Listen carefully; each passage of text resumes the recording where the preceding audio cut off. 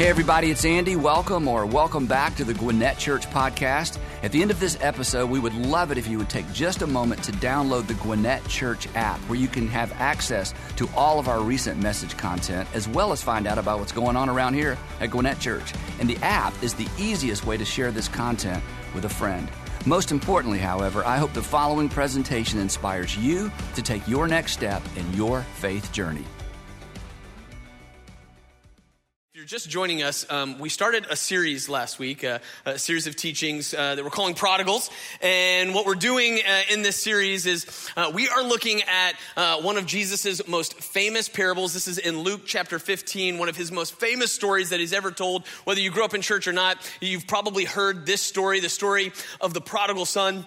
And for the course of 3 weeks, what we're doing is we're jumping into this story in order to examine what it teaches us about the heart of God and what ought to be the heart of the Christian faith. And so last week, let me just catch us up to speed if you weren't with us. Last week, we really set the scene, and we jumped into Luke 15 and just kind of, we read a little bit leading up to the story of the prodigal son in order to understand the setting that Jesus told this story in, because in order to understand the impact of this story, you got to understand who was there and the setting in which Jesus told it in. And so we said that when Jesus told this most famous parable, he was actually sitting down and doing something that he did often, which was he was having a meal with some tax collectors and some sinners, right? And we learned that, hey, that would have been a big deal back then, because tax collectors and sinners, these were the unsavory characters, the unworthy, the unclean. These were the people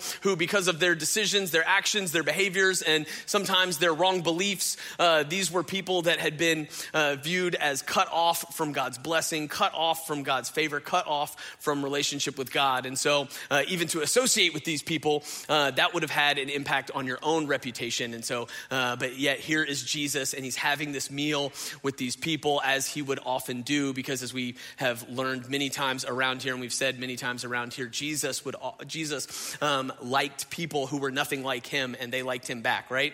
And so here he was, and he's having this meal. Now, present at this meal was another group of people. Man, they weren't participating, but they were looking in, and these were the Pharisees and the religious scribes. And these were kind of the right people, right? These were the good people, the godly people, the people that did the right things. They checked all the boxes. These were the morally superior people of the day, and they're looking on as Jesus is having this meal and associating with these tax collectors and sinners, and they're looking on, and it says that they're looking on in frustration and anger. And do you remember the word for what they were doing when they were looking on? They muttered, right? They were muttering about Jesus, which we said we need to resurrect that word. And so it's a good word, right? They're muttering. They're kind of talking trash. They're gossiping, they're kind of talking under their breath. I can't believe he's doing this. What is he thinking? Why would he associate with these people? And it's in the midst of that scene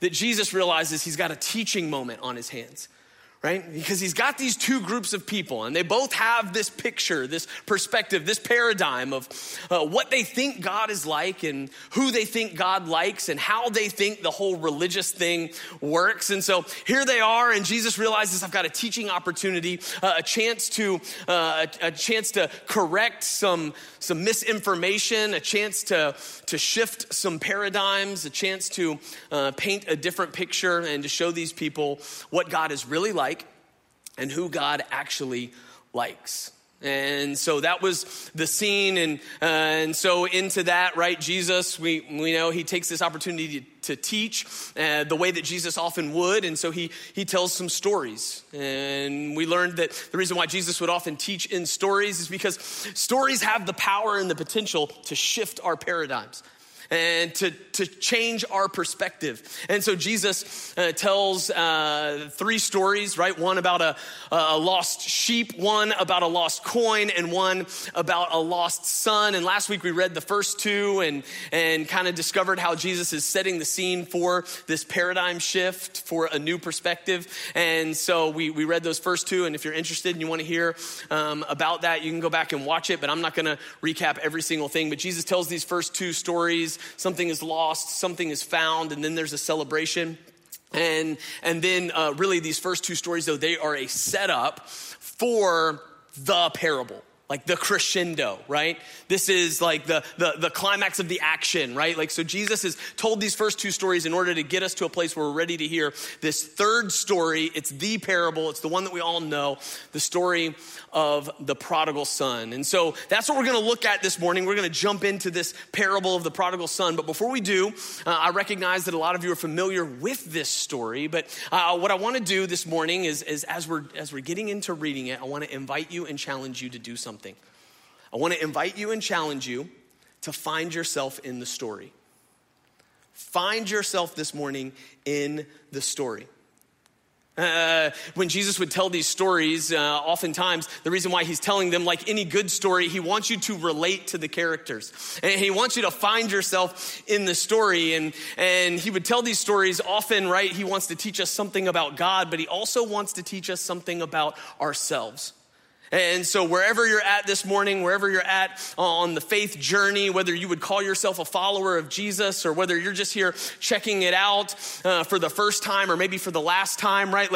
I hope that's not true, but wherever you find yourself on the faith journey, I just want to encourage you and challenge you. Would you be honest enough to try to examine yourself and find yourself in the story? Which character do I identify with? Who have I been? Where do I have a tendency to be? So find yourself in the story, and it's my hope that Jesus will teach us something about ourselves this morning as well as the heart of God. And so Jesus, he tells these first two setup stories, and then he tells the story that we all know, and I'll go ahead and get into it. This is how the story goes. It says, there was a man who had two sons. And now right off the bat, Jesus is introducing us to our characters. There's a dad, a man, and he's got two sons. These are our characters for the story. And just so that you know, a lot of times, many times when Jesus would tell his parables, not all the time, but a lot of times, Jesus would insert a character that is meant to represent God to us. We're meant to learn something about who God is and what God is like and who God likes and how he operates. And in this parable in particular, Jesus is inserting a God character for us, and it's the Father. And so sometimes we're tempted to hear these parables, and if you're anything like me, I always like to imagine myself as the hero, yeah? Like, if you're being, like, you like to imagine yourself as the hero, right? Like I'm David, I slayed Goliath. You know what I'm saying? Like I like to imagine myself as the hero in the story. And so this father character is going to be the hero, but I just want to remind you that this character is meant to represent God. He's not any of us. And we might relate to aspects of him, but this is the God character. And now there's two other characters in the story, though, and it's these two sons, and Jesus is going to tell us what goes on in this parable, and he's going to teach us a little bit. So there's a man who represents God, and he has two sons. The younger one said to his father, "Father, give me my share of the estate." And so he divided his property between them.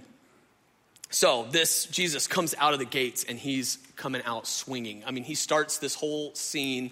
He says, I'm going to tell you a story, and he starts off, and already it is so offensive, right? He starts out, and it's immediately offensive, as you can imagine, right? This younger son, Jesus says, there's a guy, he's got two sons, and his younger son comes to him, and he says, "Dad, would you give me my share of the estate?" Now, this is more than just asking for $20. This is more than when you were a kid and you threatened to run away. Anybody threatened to run away when they were a kid? Yeah? Anybody actually do it? My mom helped me pack my bag.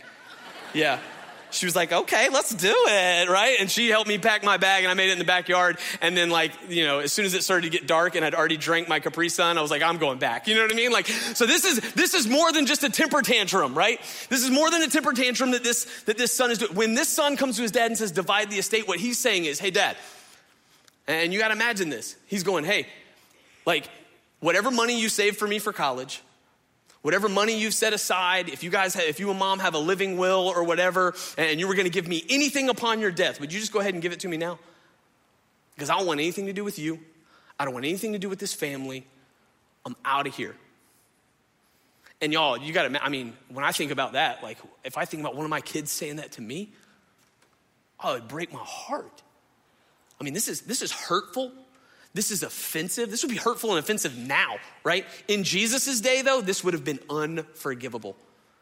This would have been unforgivable. Like, you just don't do this. And so the crowd would have been like, oh, no, he didn't. You know what I mean? Like this, that moment, right? And so he comes, he goes, Dad, it's basically like him saying, like, Dad, I know you got some stuff for me when you die, but I just can't wait around that long. You look like you're in pretty good shape and you're going to be here for a while, and I got to go. And so he says, can I just have it now? So offensive. But what really would have made the crowd gasp, you guys, what really would have shocked them is not what the son said. It's that the Father did it. It's that the Father did it.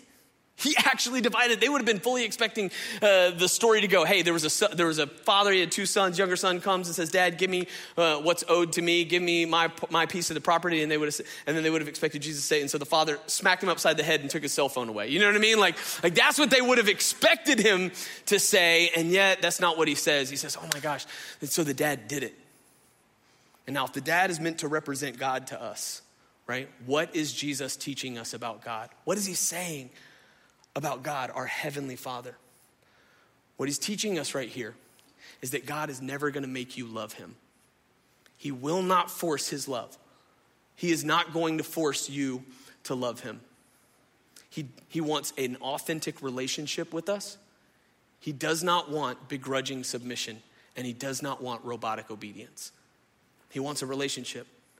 And so your heavenly Father loves you enough, he will let you walk away.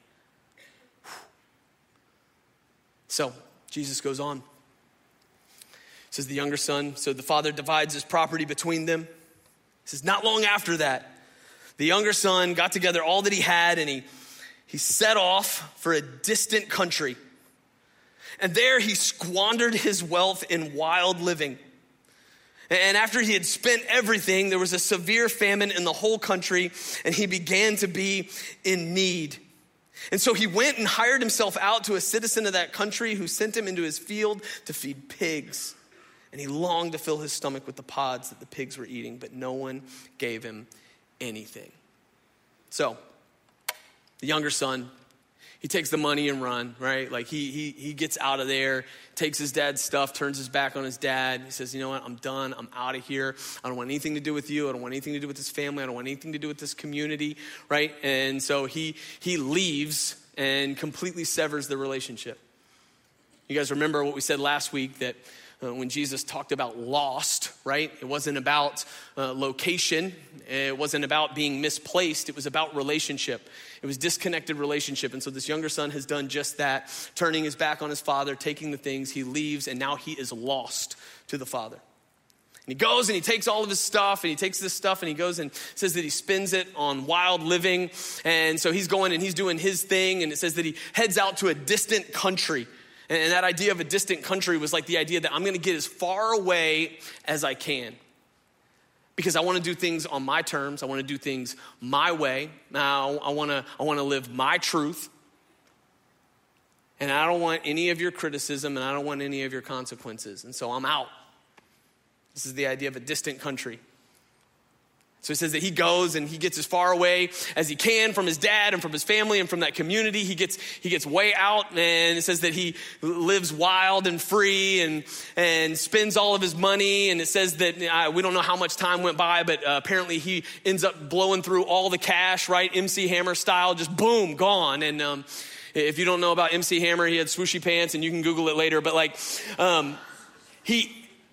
he spent all of his money, and it says that, you know, not only does he end up spending all of his money, but on top of that, after he spends all of his money and now he's broke, now a famine comes, because y'all, when it rains, it pours. And what Jesus is teaching us here is that there are always consequences for sin. There's always consequences for sin. Some of them you can foresee, and some of them you can't. He could foresee that spending his money and living the way that he was going to live would probably lead to him being broke. You could foresee that. He couldn't foresee the famine and how his decisions with his money and how his decisions with his wild living would actually put him in a worse spot later, right? He had no idea. And the same thing is true in our own lives, right? There's the decisions that we make and the sin consequences that we can see, and then there's the stuff we couldn't see. For some of us, are like, I could not have foreseen how that habit, that thing that I started to do when I was 14 would affect my marriage later. There are some decisions, right, that we're going, I could not have foreseen how that decision, that selfish decision that I made in a moment on my business trip was going to affect my relationship with my kids.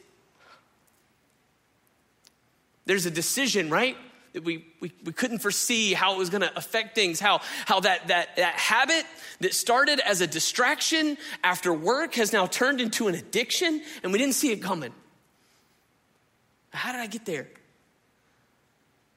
Jesus is saying, hey, sin comes prepackaged with consequences. Some of them you can see, and some of them you can't see.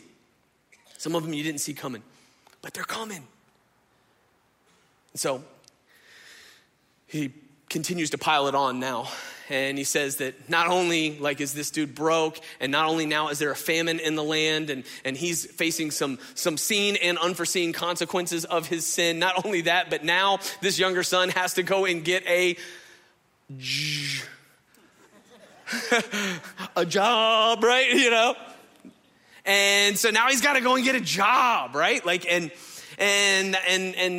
for this younger son who's lived at home under his dad's protection, he probably never had to work a day in his life. Now he's got to go and get a job, but it's not just any job, you guys. He has to go, and he ends up getting this job where he's feeding pigs, and everybody in the crowd that day, they would have known this is more than just a crummy job.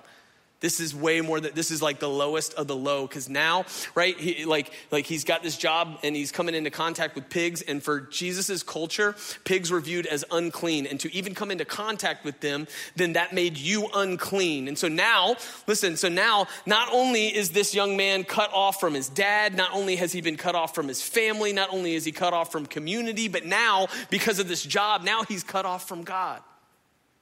He's got nowhere to turn. This is like rock bottom. This is the pigsty, right? You ever been there? You ever been there? Rock bottom? Feel like you got nowhere to turn? In a distant country? Cut off? You ever been there? Y'all, confession. I have. I've been there. I have been there. As a younger man, some of you know my story. This is a part of my story. As a younger man, all the way up until 19 years old, and I can remember at 19 years old, you guys, because of the decisions that I was making, waking up repeatedly on Sunday mornings, achy with a headache, because of the decisions that I'd made Thursday through Saturday, every Thursday through Saturday regarding drugs and alcohol. And I would look myself in the mirror, and I hated who I'd become. I hated who I was becoming. And I'm looking at myself, and I'm ashamed, and I'm frustrated, and I'm lonely, and I'm angry. I'm angry at the world, y'all, but I'm angry even more at myself, thinking, how did I let myself wander this far? It's like a pig pit. It's rock bottom. Not knowing anywhere to turn. You ever been there? Some of you, you know exactly what that's like. You've been there. Some of you, you are there. Listen, if you're being really honest with yourself this morning, some of you, that's exactly where you're at right now. Rock bottom. And you're looking at yourself. And you're going, this is not the life that I had planned for me. This is not how I thought things were going to go. This is not the story that I had hoped to write. And you're looking at yourself and the decisions that you made and the way that you've wandered, and you're now at a distant country and you're in the pig pen, and you're looking at it and you're going like, this is not the future that I had hoped. This is not the relationship that I had hoped to be in. This is not how I hoped my marriage was going to go. I had never intended for this habit to be the thing that's controlling my life. I never wanted to be carrying so much guilt around in my life. This is not the story that I'd wanted. And you look at yourself and you're going, man, how did I get here? And you don't like who you've become. You don't like where it's heading. You don't like where you've arrived. Some of you, you've been there. Some of you, you're there right now. And if that's you this morning, I want you to pay attention to what Jesus says next. I hope you'll pay attention to what Jesus says next. Because there's hope. There's hope. So Jesus continues with the story. He says, when he came to his senses, he said, how many of my father's hired servants have food to spare? And here I am starving to death. I will set out and go back to my father. And I'll say to him, Father, I have sinned against heaven and against you. I'm no longer worthy to be called your son. Make me like one of your hired servants. And so he got up and he went to his father. So his younger son, he's hit rock bottom. Lowest of the low. Wasted all of his wealth. Now he's in the pig pen, nowhere to turn. And Jesus says he has this moment, this aha, this light bulb moment where he realizes, hey, wild and free wasn't all it was cracked up to be. And things weren't so bad with dad. And so he has this wake up moment, right? This realization that something needs to change, and he decides to make a change.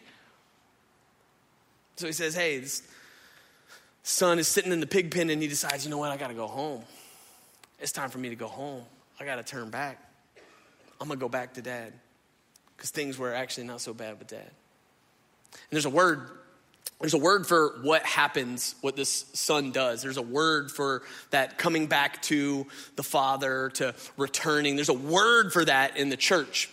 And the word is repent, right? The word is to repent.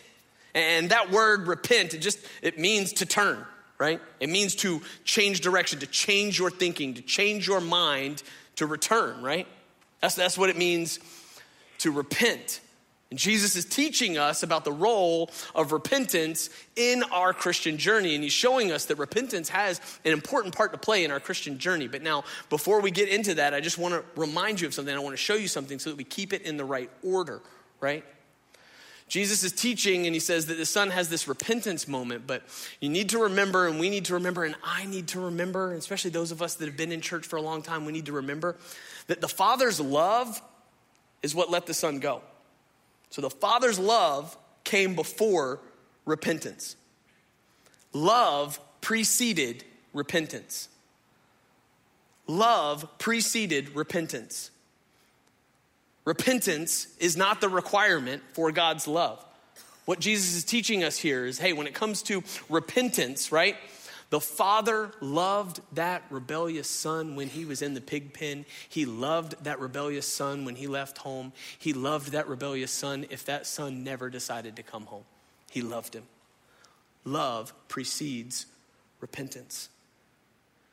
Repentance is not a requirement for God to love you. We got to get that right. We got to keep that in the right order. So he says, love precedes repentance, but that doesn't mean that repentance is not important. Catch this. Jesus is saying, hey, love precedes repentance. God loves you whether you ever decide to love him or not, whether you ever decide to come home or not, whether you ever leave the pig pen or not, God loves you. But repentance plays a role. He says repentance is required to restore relationship. Repentance is required to restore relationship. God's going to love you whether you decide to love him back or not, but repentance is required for relationship. For that son to walk in relationship with his dad again, he has to leave the pig pen. You can't walk with your father and waller with the pigs. You can't walk with your father and waller with the pigs. And so he says, you got to turn. He had to come home. And so love precedes repentance, but repentance is still required to reconnect in relationship. And that's the role that repentance plays in our life. It doesn't determine God's love, but it does reconnect us in relationship with God when we return to him, when we turn from our pig pen, from our sin, from our way of doing things, and we turn back to him, right? So, Jesus says he returns back to the Father. And you guys know how the story goes. He heads back home, and he's rehearsing his apology speech the whole way back. And some of you have done that. You know, you're late for curfew, and the whole time you're driving, you're exceeding the speed limit, and you're like, oh my gosh, and you're just rehearsing your, Dad, I'm so sorry, you know, like, or maybe it was your spouse, and you had told her you were going to be at home, or you told him you were going to be home, and they're at home doing the whole bedtime routine with the kids, and you're running late, and you're like hustling to get back, and you're rehearsing, baby, I'm so sorry. I'll do whatever you want. You know what I mean? Like, and so he's rehearsing his apology speech on his way home, and he gets home, and y'all, we're going to look at the father's response next week. That's what we're going to focus on. We're going to look at the father's response, and there's some things that I want to show you that I've been learning that have just been wrecking me lately. So don't miss next week. But we're going to look at the father's response. But suffice it to say, you know how the story goes. He comes back home, and Dad welcomes him back, and he throws a party, because relationship has been restored. And that's, you know, the story thus far, and you're familiar with this story. And so far we've just been looking at, you know, the two characters, the father and the younger son. But you guys know this, there's a third character involved in this that we haven't heard anything about, and Jesus is going to let us know what's going on with him. So it says, meanwhile, the older son was in the field. So, what's this older son been doing? Jesus says, well, he stayed home. He's been doing the right thing. He's been working for Dad. He's been the good kid, right? This is the goody two shoes, the church kid, the kid that's like that never strayed, that never had a beer or said a bad word. You know what I mean? Like, this is the good kid. And Jesus says, you know, the younger son, he stayed home. He did all the right things. He checked all the right boxes. And now hear me. I'm not dissing that older brother this morning. I want you to hear me say that. That's a good story, to stay home and stay close to your dad. That's not a bad thing. And forgive us, sometimes in the church, we were really good at celebrating when younger sons come home, but we're not so good at celebrating the older brothers that stayed close. And so we're good at celebrating the repentance of the younger brother, but we're not so good at celebrating the faithfulness of the older brother. And I just want to confess to you guys, I pray all the time that would be my kids' story, that they don't have to find themselves one day in a pig pen in order to wake up and come to their senses and come back to Dad. I pray that all the time. I pray they have an older brother story in a lot of ways. So, right, this older brother, he stays home. He does all the right things. It says, though, when he came near the house, he heard music and dancing. And so he called one of the servants, and he asked him, what's going on? Your brother has come, he replied, and your father has killed the fattened calf because he has him back safe and sound. And the older brother became angry and refused to go in. He got angry. So this older brother, he's done the right thing. He was faithful to Dad. He was the good kid. He didn't break the rules. He didn't break his dad's heart, right? He didn't take his dad's stuff. He comes in from working in the field, and he comes near the house, and he hears there's a party going on. He's like, oh, what is going on? Okay, you know? And then they're like, oh, your brother came home. And he's like, wait, what? He's like, your brother came home, and your dad's throwing a party. And he is like, wait, you mean instead of getting punished for his rebellion, he's getting a party for his return? Nah, I am out. And he's mad. He's big mad. He is angry. He's going, this is not right. This is not just. I can't believe this is happening. He should not be getting celebrated. He should be getting punished, not having a party. He's so mad. And this anger, y'all, the anger in him, it reveals some things that are going on inside. That anger at the younger brother's return and the party, that anger in him, it reveals some nasty little things that are inside of some of us. That self-righteousness, it reveals a little bit of pride, some moral superiority. So he's angry. Now, before you go judging him, though, let me ask you this. Do any of you have some people in your life who you like secretly wish they would get what they deserve? Hey, don't laugh too loud. You're like, that's me. Yeah. Like, oh, do you have anybody in your life like that? You're like, yo, I kind of want their decisions to blow up in their face. Like, I kind of want them to fall flat on their face because I've told them and I've warned them and I told them that was going to be a bad idea. And now there's a part of you that just kind of wishes that they would fail and fall flat on their face so that you can be there to say, I told you so. You got anybody like that? You got anybody in your life who, if they showed up at church next week, you would be like, what? Why are they here? And what are they wearing? You know what I mean? Like you got anybody like that? How about this? You got anybody who at work who when you get to work, you know that you ought to be praying for them, but you just have way too much fun muttering about them? You got anybody like that? You're like, man, I know I should be praying for that person. I know I should be caring for, I know I should be inviting them to church, but I'd rather just talk junk about them because I can't stand them. You got anybody like that? You got anybody here? We'll bring it real close to home this week. You guys got anybody who, when they let you know they were going to be at Thanksgiving, you went, ugh. You know what I'm talking about? Yeah. You were just, oh, right?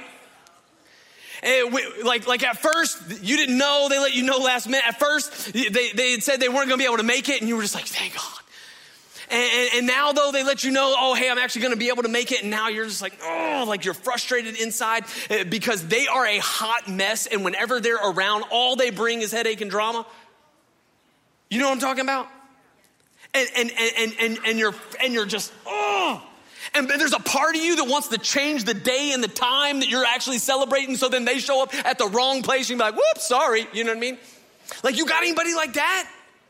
Do you have any of that in you? Y'all, I'm just going to confess. I do. I got some of that in me. I got some people that I know I should be praying for, but it's just easier to talk about them. I got some people who, man, in my heart of hearts, if I'm being honest with myself, and I would normally not ever say this out loud, but then they gave me a microphone and told me I got to teach it. You know what I mean? Like, I got some people, y'all, that as I've been reading this passage, I'm examining myself, that I kind of wish would get what's coming to them. And what makes me like emotional about this, y'all, is that I've been the younger brother. I was the younger brother. I should know better. I should have more grace. I should have way more grace. But I still got some self-righteousness and some pride. It keeps me from actually loving like Jesus. Oh, I got some of that in me. You got some of that in you? Before you judge too harshly this older brother, try to see the older brother in you. So Jesus says he got angry. He's mad. This doesn't feel fair. It says, so his father goes out. His father hears he won't come in. So the father goes out and he pleads with him.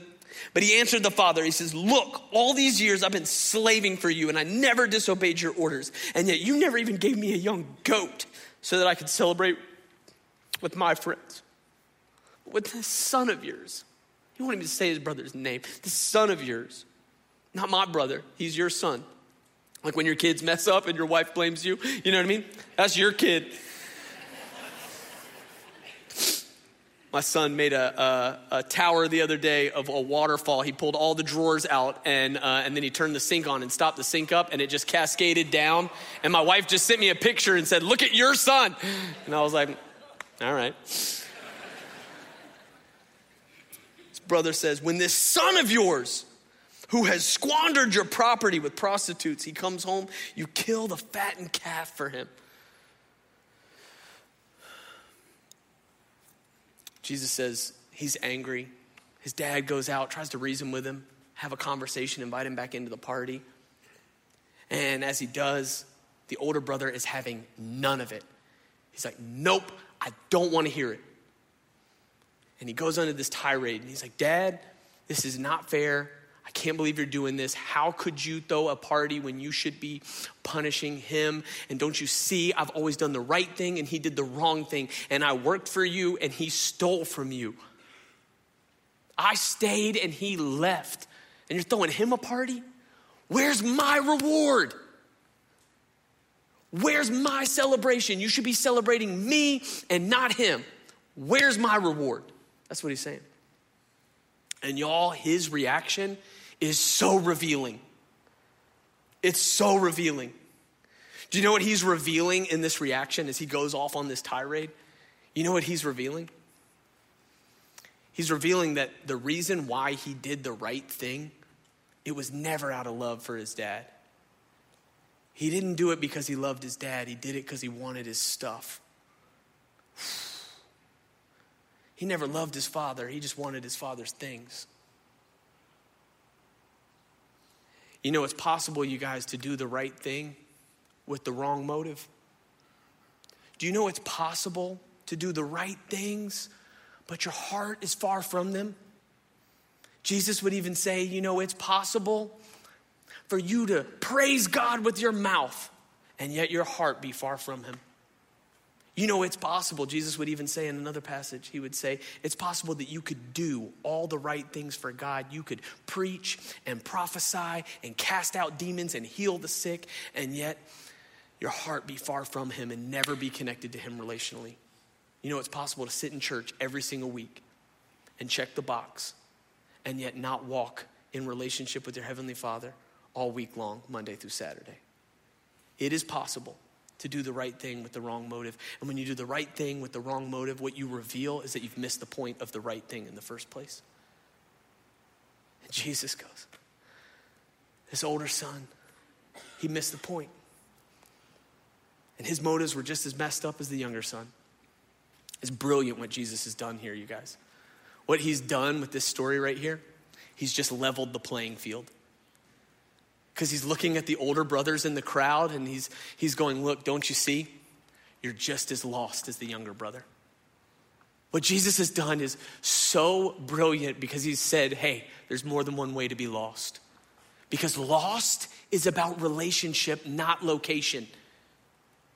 And so you can be just as lost right here at home as the one who wanders.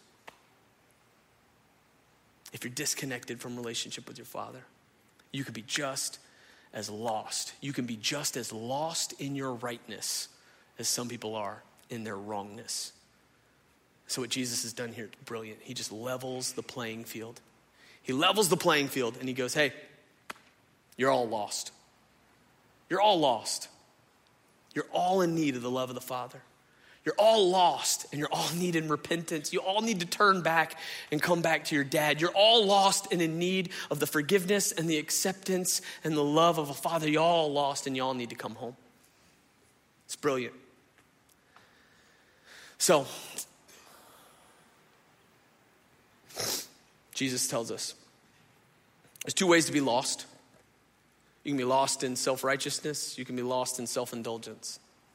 You can be lost in your sinfulness. You can be lost in your pride. You can be lost in your wrongness. You can be lost in your rightness. You can be lost in a distant country. You can be lost right outside the house. He goes, there's more than one way to be lost. And we're all finding ourselves as somebody in the story. So, coming back to the question we asked at the beginning, where do you find yourself in the story? Who are you in the story? Where are you at? Older brother? Younger brother?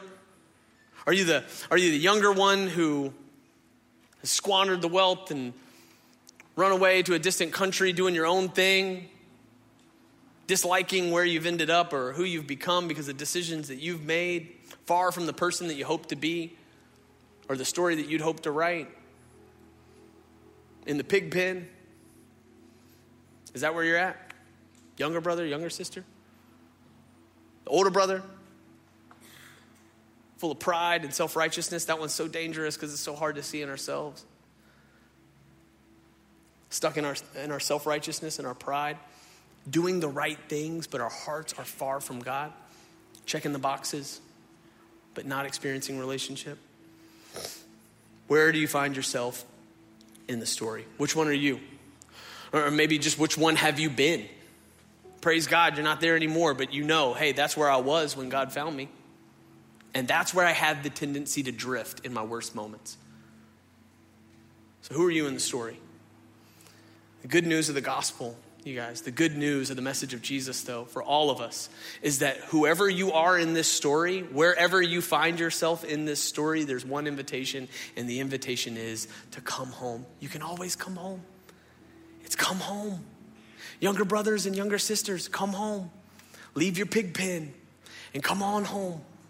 You can come back. Your Father loves you and wants relationship with you. Older brothers and older sisters, come home. Leave your self-righteousness and pride. Leave it on the hillside and come on in to the party. Come home. This is the invitation of your Heavenly Father. He says, I want to forgive you and accept you. I want relationship with you, but you gotta come home. So I don't know where you find yourself in the story, but the invitation of your Father is clear. Would you come home? The welcome mat is out. The door is open. The invitation has been extended. Would you come home to your Father and walk in relationship with him? That's what he's wanted all along. The invitation's extended. How will you respond? Heavenly Father,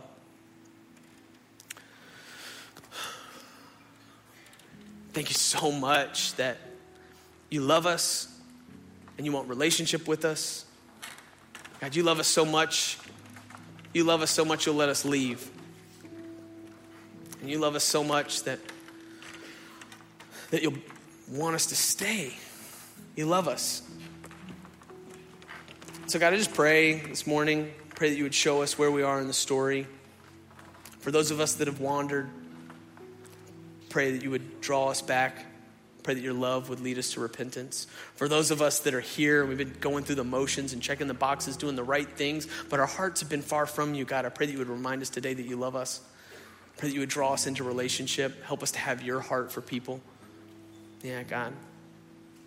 I pray wherever we find ourselves in the story, I pray that your love would lead us to repent, to turn, to change the way that we think, and to come home to you. And I pray these things in the name of Jesus. Amen.